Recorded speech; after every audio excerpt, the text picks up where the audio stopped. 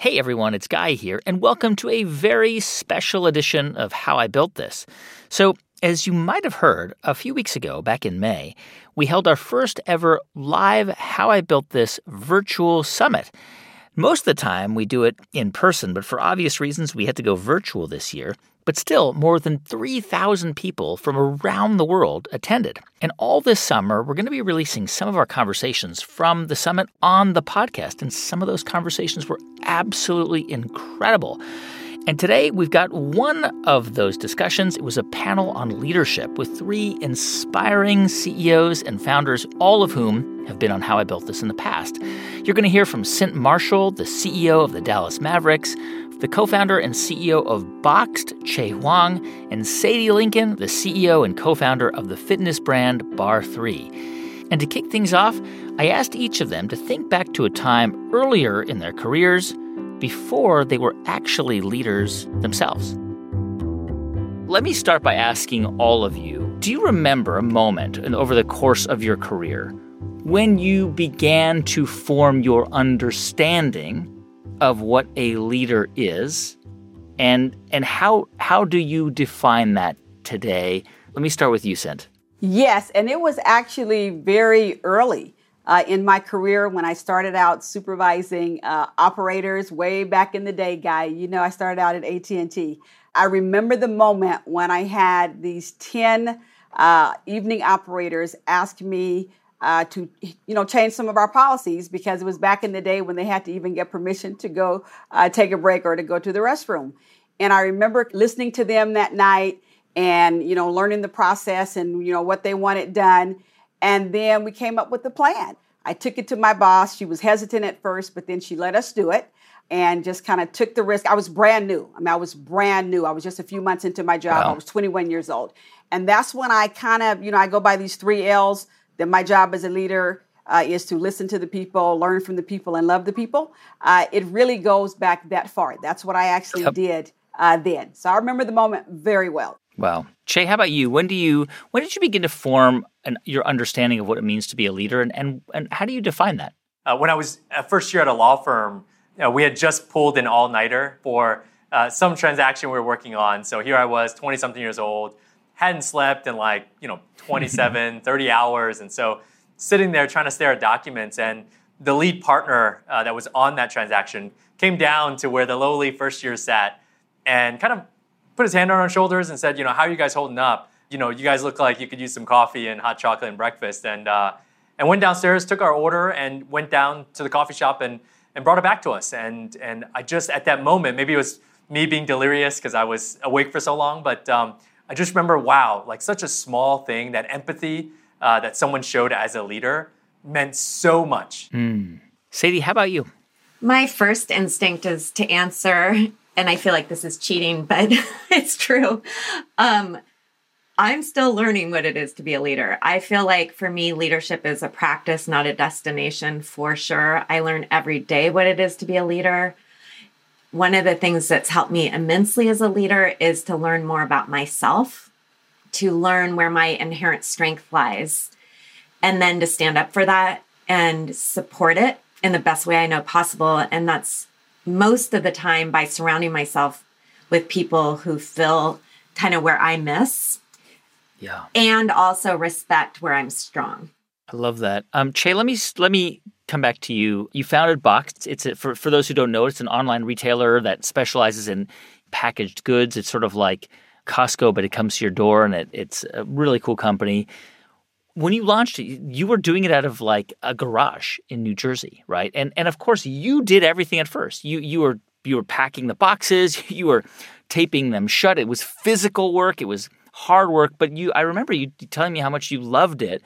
But of course, as the company grew, and now you're a much bigger company, you had to start to manage the people who were doing that work that you had been doing. How did you move from worker to leader? It was really difficult. For years, even after we had raised a lot of money and we had a corporate office environment, I was still, you could find me in my spare time just packing boxes on the floor. And even today, people joke whenever I walk the floor, they're like, you can't pack a box anymore. And I'm always warning them, like, don't let me get on the line. I'll show you guys. But the reality is I'd probably be the slowest packer out there today. I remember an investor had called me and said, hey, some of the other folks said, you're still packing boxes. And I was like, yeah, I thought it was a positive. I was like, I like to be with the troops. I'm still on the front line. I'm doing this every single day. But at that moment, the investor basically told me that you need to stop that, because for every moment you are there packing a box, you're actually doing the company a disservice, because you've graduated past that. You now have hundreds of people in your charge, and you need to do the things that they can't do themselves, and that you're in the best position to do, and that's lead the company. So whether it's setting strategy, whether it's raising more money, whether it's working on marketing, those are the things that you need to focus on for you to really benefit those on the front lines. And that really stuck with me. And so at that moment, I felt like I graduated out of kind of the physical world of picking and packing boxes. Yeah. Sadie, when you started Bar 3, and for those of you who are not familiar with Bar 3, it's an exercise studio. It's a form of exercise combining yoga and Pilates and a lot of core work. It's a really cool program. And Sadie, you founded it in Portland, Oregon, but you actually decided to expand pretty quickly. And then you brought in other owners, franchise owners, who you had to kind of train in the culture of Bar 3. I love that you talk about leadership as an ongoing process. I think that's exactly right. But when you started out, right? I mean, people probably looked to you for guidance. How did you start to figure out how to do that, how to present as a leader?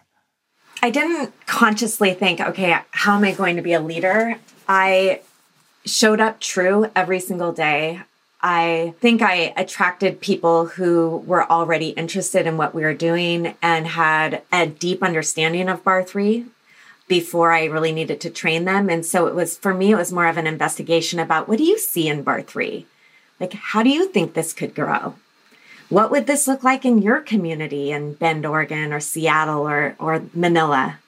How would Bar 3 work in your community and in your life? And those kinds of questions, I think for one thing, the burden was lifted from my shoulders of having all the answers, but also it ignited a culture of collaboration and ownership, literally and figuratively. And I think that's why, we were able to rise pretty quickly. Well, Cynt, you were on our show last year, and there was so much incredible feedback from your episode. You described how you didn't seek this job out. You didn't seek to be the CEO of the Dallas Mavericks. Mark Cuban, he actually tapped you for your expertise around diversity and inclusion. And the Mavs were having some serious problems with culture when you joined them, which I can't even begin to imagine what a challenge that was. Yes. It is not easy when you walk in. You're already starting a new job, new people and all that. But then to come in with a crisis, and a crisis that is very public and it's very visible, and it's one where you'll have to make some changes. It's not easy. But fortunately, there's some just wonderful people at the Mavs who are still there, and they wanted a change too. So it's not like I walked into a place and 100% of the people were resisting a change. I laid out a vision that said we would set the global standard for diversity and inclusion by the end of that year. And then we laid out a set of values and just dug deep on those values and basically said this would be values-based employment. And these values would not just be on the walls, because, of course, we got our big posters made and all that. We put them on the wall, but they would operate in the halls. And then we put that 100-day plan in place that you and I talked about last time that focused on, modeling zero tolerance for inappropriate behavior, misconduct, false allegations, anything like that. Very holistic approach to diversity, equity, and inclusion. And then just basic operational effectiveness. And put a diverse leadership team in place, had one-on-ones with every single employee in the first 90 days, because it's so important to just sit down and talk to people. And so we all rallied together. Cynt, I want to follow up on something you did, because I think this is really interesting and really actionable, actually. You met with every single member of the staff. You had a one-on-one with them. You listened to them. You asked about their life stories. It wasn't just, hey, what's bothering you or what's on your mind? You wanted to know about their childhoods and their passions and their interests. How did you know to do that? And tell me what that accomplished, because it's a really interesting approach.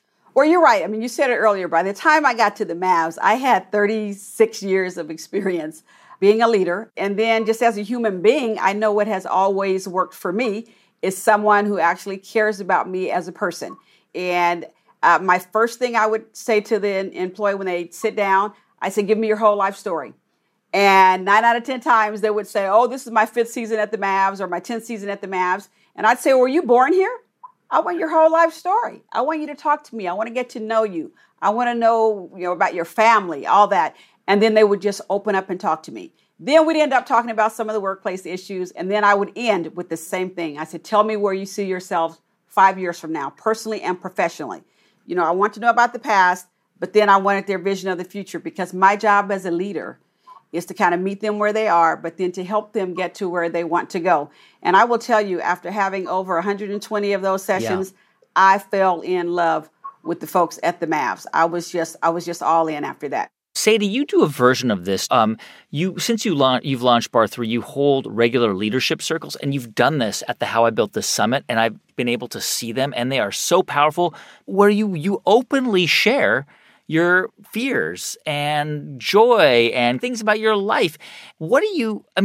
Not everybody wants to share that way, right? But I wonder, when you do hold these leadership circles, what kind of information comes out that enables you to do what you do better? Yeah, well, I like that you brought up that not everybody wants to share like that. And I think that's probably the most important thing about leadership circle is permission to pass. The only role in circle is that everyone's there and listening and connected.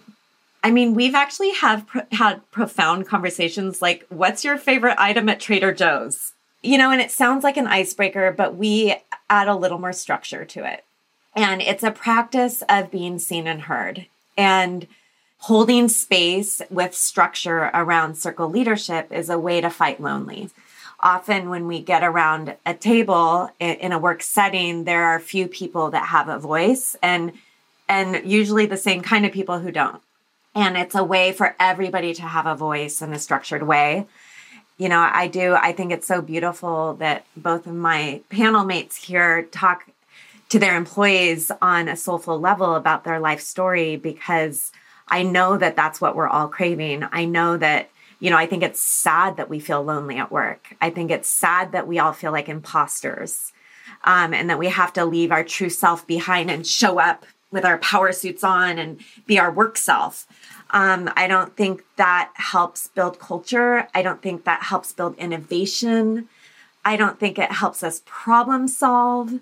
That old way of thinking in the workplace doesn't evolve us. It doesn't move us forward. If somebody wanted to convene some kind of session where everybody would feel comfortable and safe, how would you suggest they start?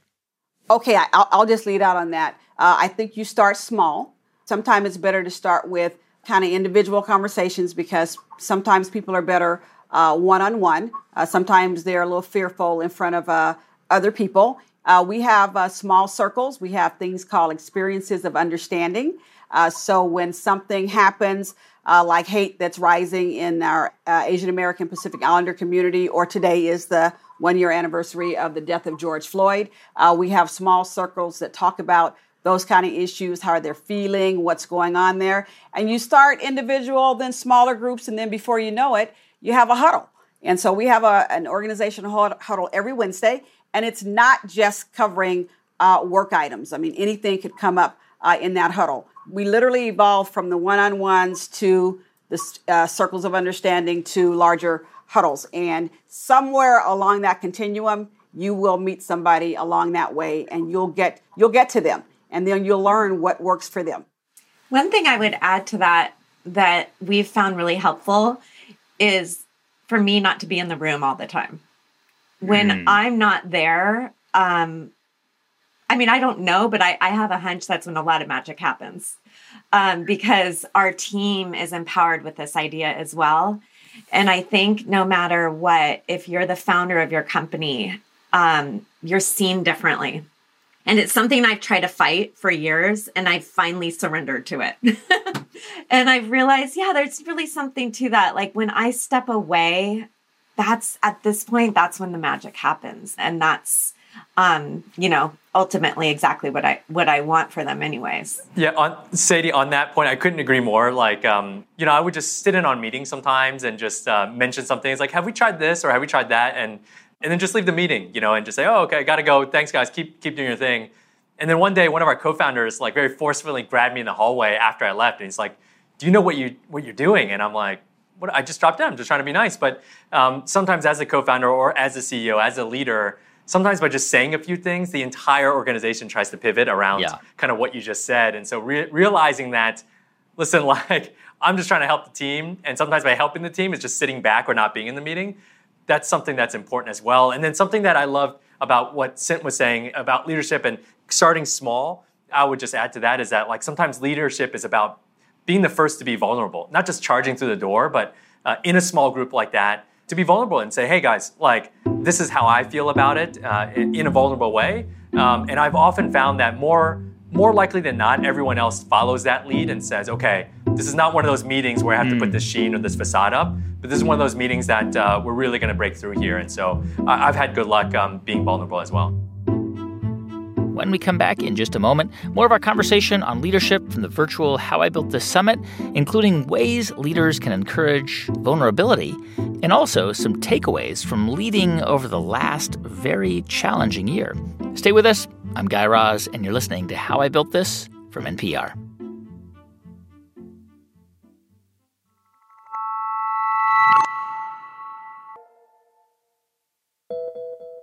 Hey, welcome back to a special edition of How I Built This from NPR. On today's show, we're bringing you my live panel discussion about leadership, which happened during the 2021 virtual How I Built This Summit. And one of the key elements of leadership that we talked about was the importance of vulnerability, how a good leader should encourage people to be vulnerable, but also how challenging it can be for some leaders to show vulnerability themselves. For me, it got to a point where I just decided I was better off being me and being vulnerable. And I just couldn't play a game anymore. And it actually came when I got a big promotion in our company. And I got this laundry list of things they wanted me to change, just everything. And it just wasn't me. And I just finally said, I got to be me. You can keep it. Now, it turned out I ended up getting it anyway. But I got to be me, and I got to start telling my story.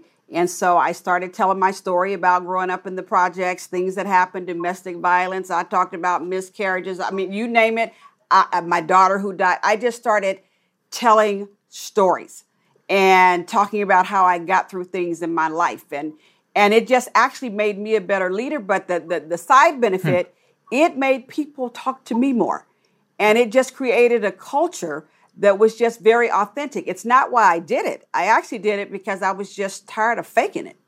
And it had a great impact. And it taught me that people really do want to be themselves, and they will connect with you if they know you are real and they know that you are vulnerable. Sadie, you had, and we talked about this very openly on the show. I mean, given that you run a business, a fitness business, I mean, the fitness industry got hit so hard over the last 15 months. You had to be very real with your team and with your franchise owners. I mean, you had to basically level with them and explain what was going on. And that must have been really hard. Yeah. About a year ago, I took a sabbatical, which is kind of counterintuitive. But I just knew I needed to step away and take a deep breath and learn about Black Lives Matter and myself. It was a huge reckoning moment for me. And at first, our owners were upset that I left. It was like, how could you leave us right now? Right. And that is a very real, the optics around that probably weren't great. And I had to really honor that and recognize that. And then, so we got on an all company call, and I told them that, I learned in that moment the importance of my mental health, and that in order for me to lead and to get uncomfortable with them around equity, diversity, and inclusion, around the chaotic climate we are in, losing 60% of our revenue overnight, I had to get well.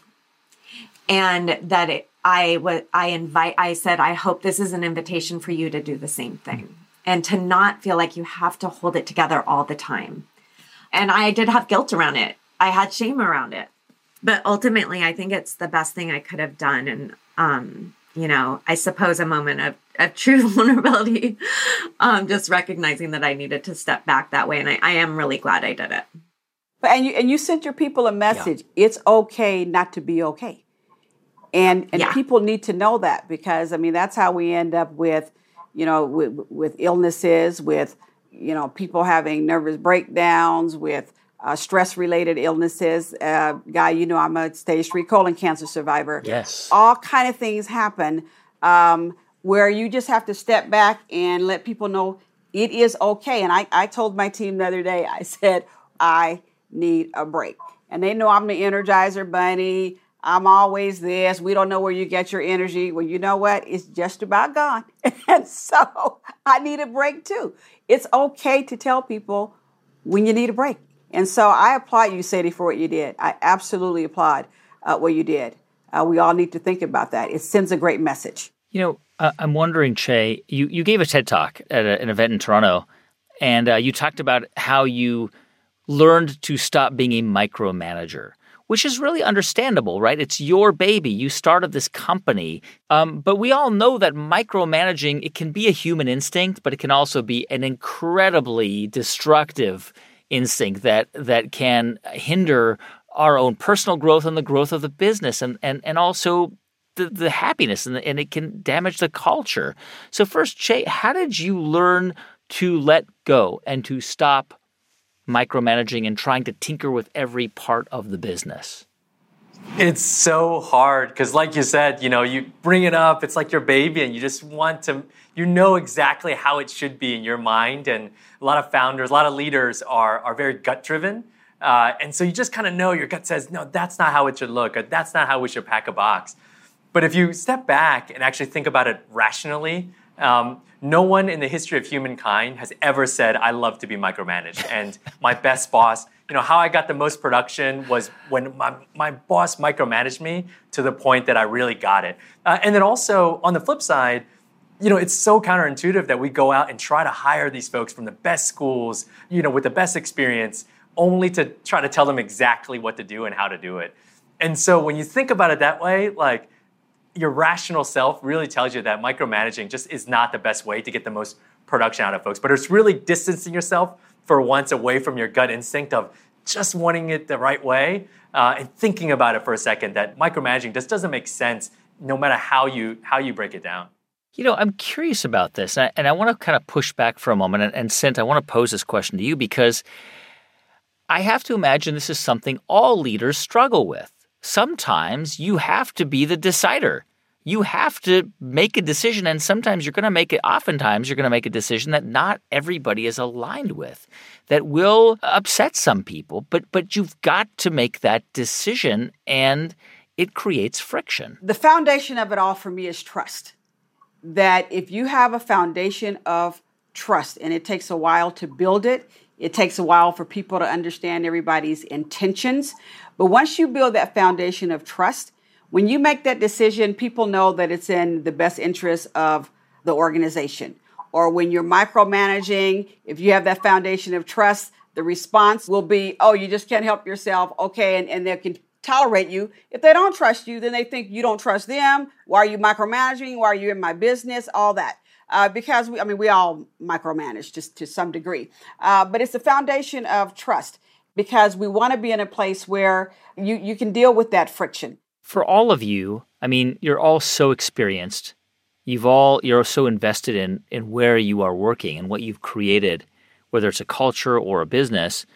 How do you keep yourself honest? How do you make sure that the team around you can tell you when you're not doing a good job or when you're making a mistake? Especially when you are a leader.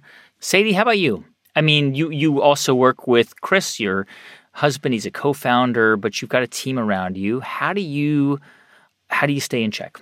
Well, I've learned that the most rich and rewarding professional relationships are one where we can establish safe space to check each other, mutually, respectfully do it. And I invite that, and I've learned to invite it often.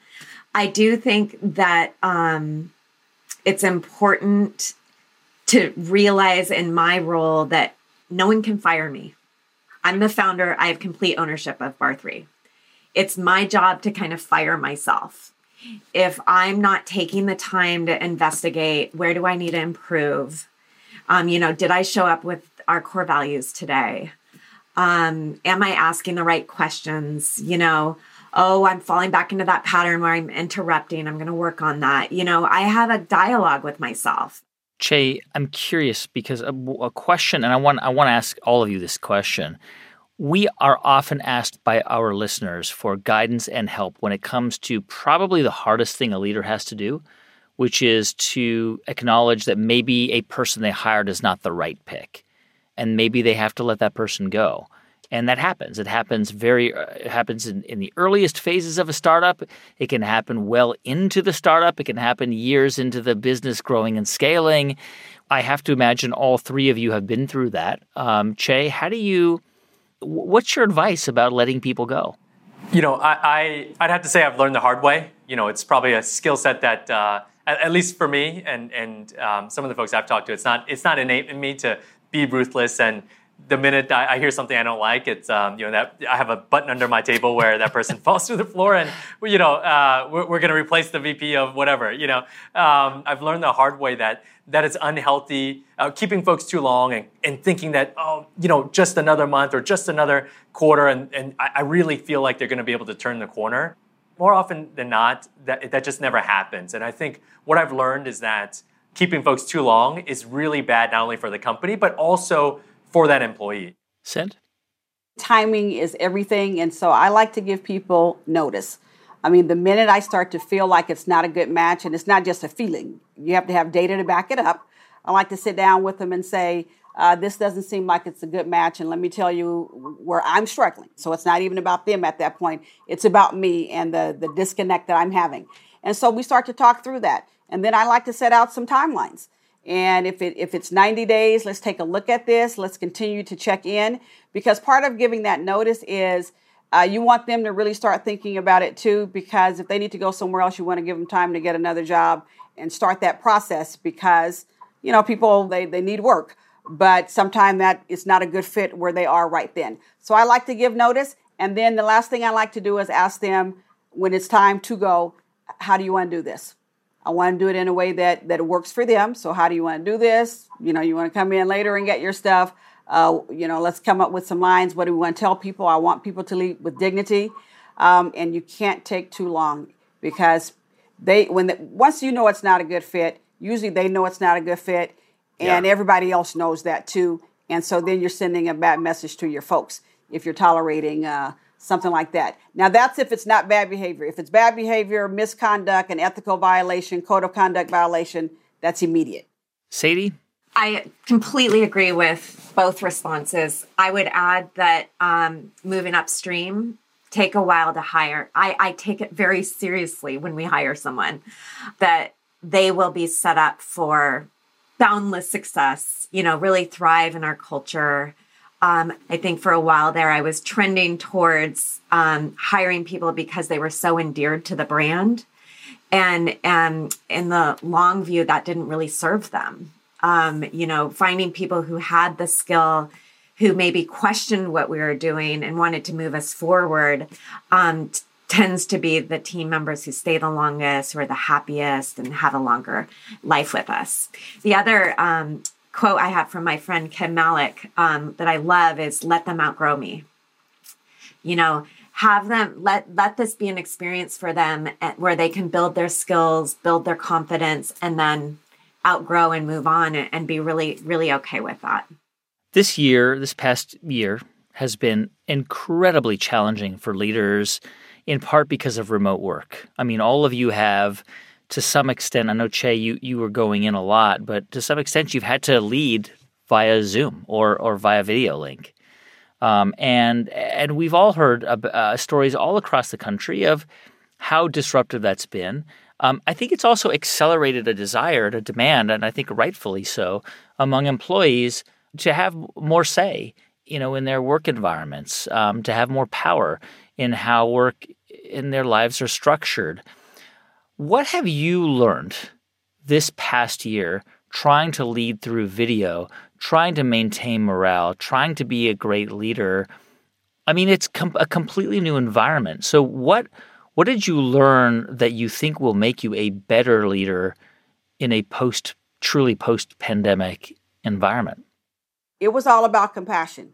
And I always talk about meeting employees where they are and all of that. It really, really became a focus for me because people were going through so much. Some people all of a sudden had kids at home that they had to school. Their roles had changed. It was just crazy.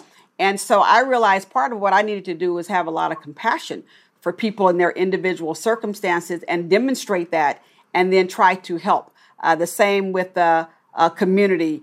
Even though we weren't playing the game of basketball, I told my team we're playing the game of life with people and with each other. And the sense of community has to elevate. And then our communication had to go to new heights.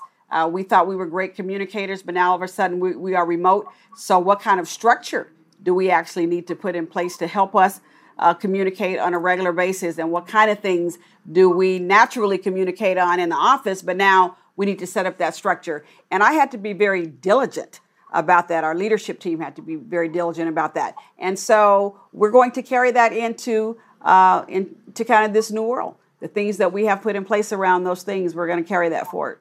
The lesson that I learned was really that if you think about kind of everyone as being a battery, by being completely remote, I think you discharge the battery at a much faster rate. For most folks, at our very core, we're social human beings. Like, we want to see each other. We want to once in a while banter in the coffee room. We want to know how people's kind of weekends were and go out for a random coffee. Being in person, not all the time, but even some of the time, I found discharges that battery at a slower rate. And so you also find that what's really damaging towards kind of that discharge of that battery is also when you have a heated Zoom meeting where folks have differing points of view, as we often do running businesses, there's no repair time. And so there's no time to say, hey, after the meeting's over, that was a really contentious meeting. You got a minute in the hallway? Or, hey, do you want to go grab a coffee afterwards? There's no repair time. Yeah. You go off onto your next Zoom, which you're probably 2 minutes late for, and it kind of festers over and over again. And so I think definitely what I learned is that you do need that human interaction, and that by going full remote, you can be as effective, but that battery just seems to discharge a little bit faster. I would just add that what I've learned is more of an affirmation around the power of having true purpose and a strong vision and mission. When chaos strikes, we had remarkable constraints, but we had a strong purpose and vision and essential problems we were solving. And because of that, I'm so proud of what our team has done. One of our core values is stronger together.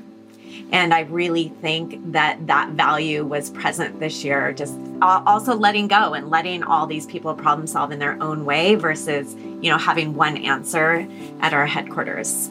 It's a huge lesson.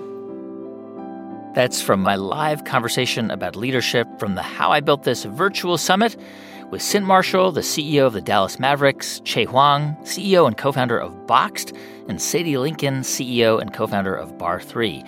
More of these conversations from our virtual summit event will be in your feed soon, including another panel discussion on innovation, as well as my live interviews with Gary Vaynerchuk, Brené Brown, Adam Grant, and Rashad Robinson. You will not want to miss those.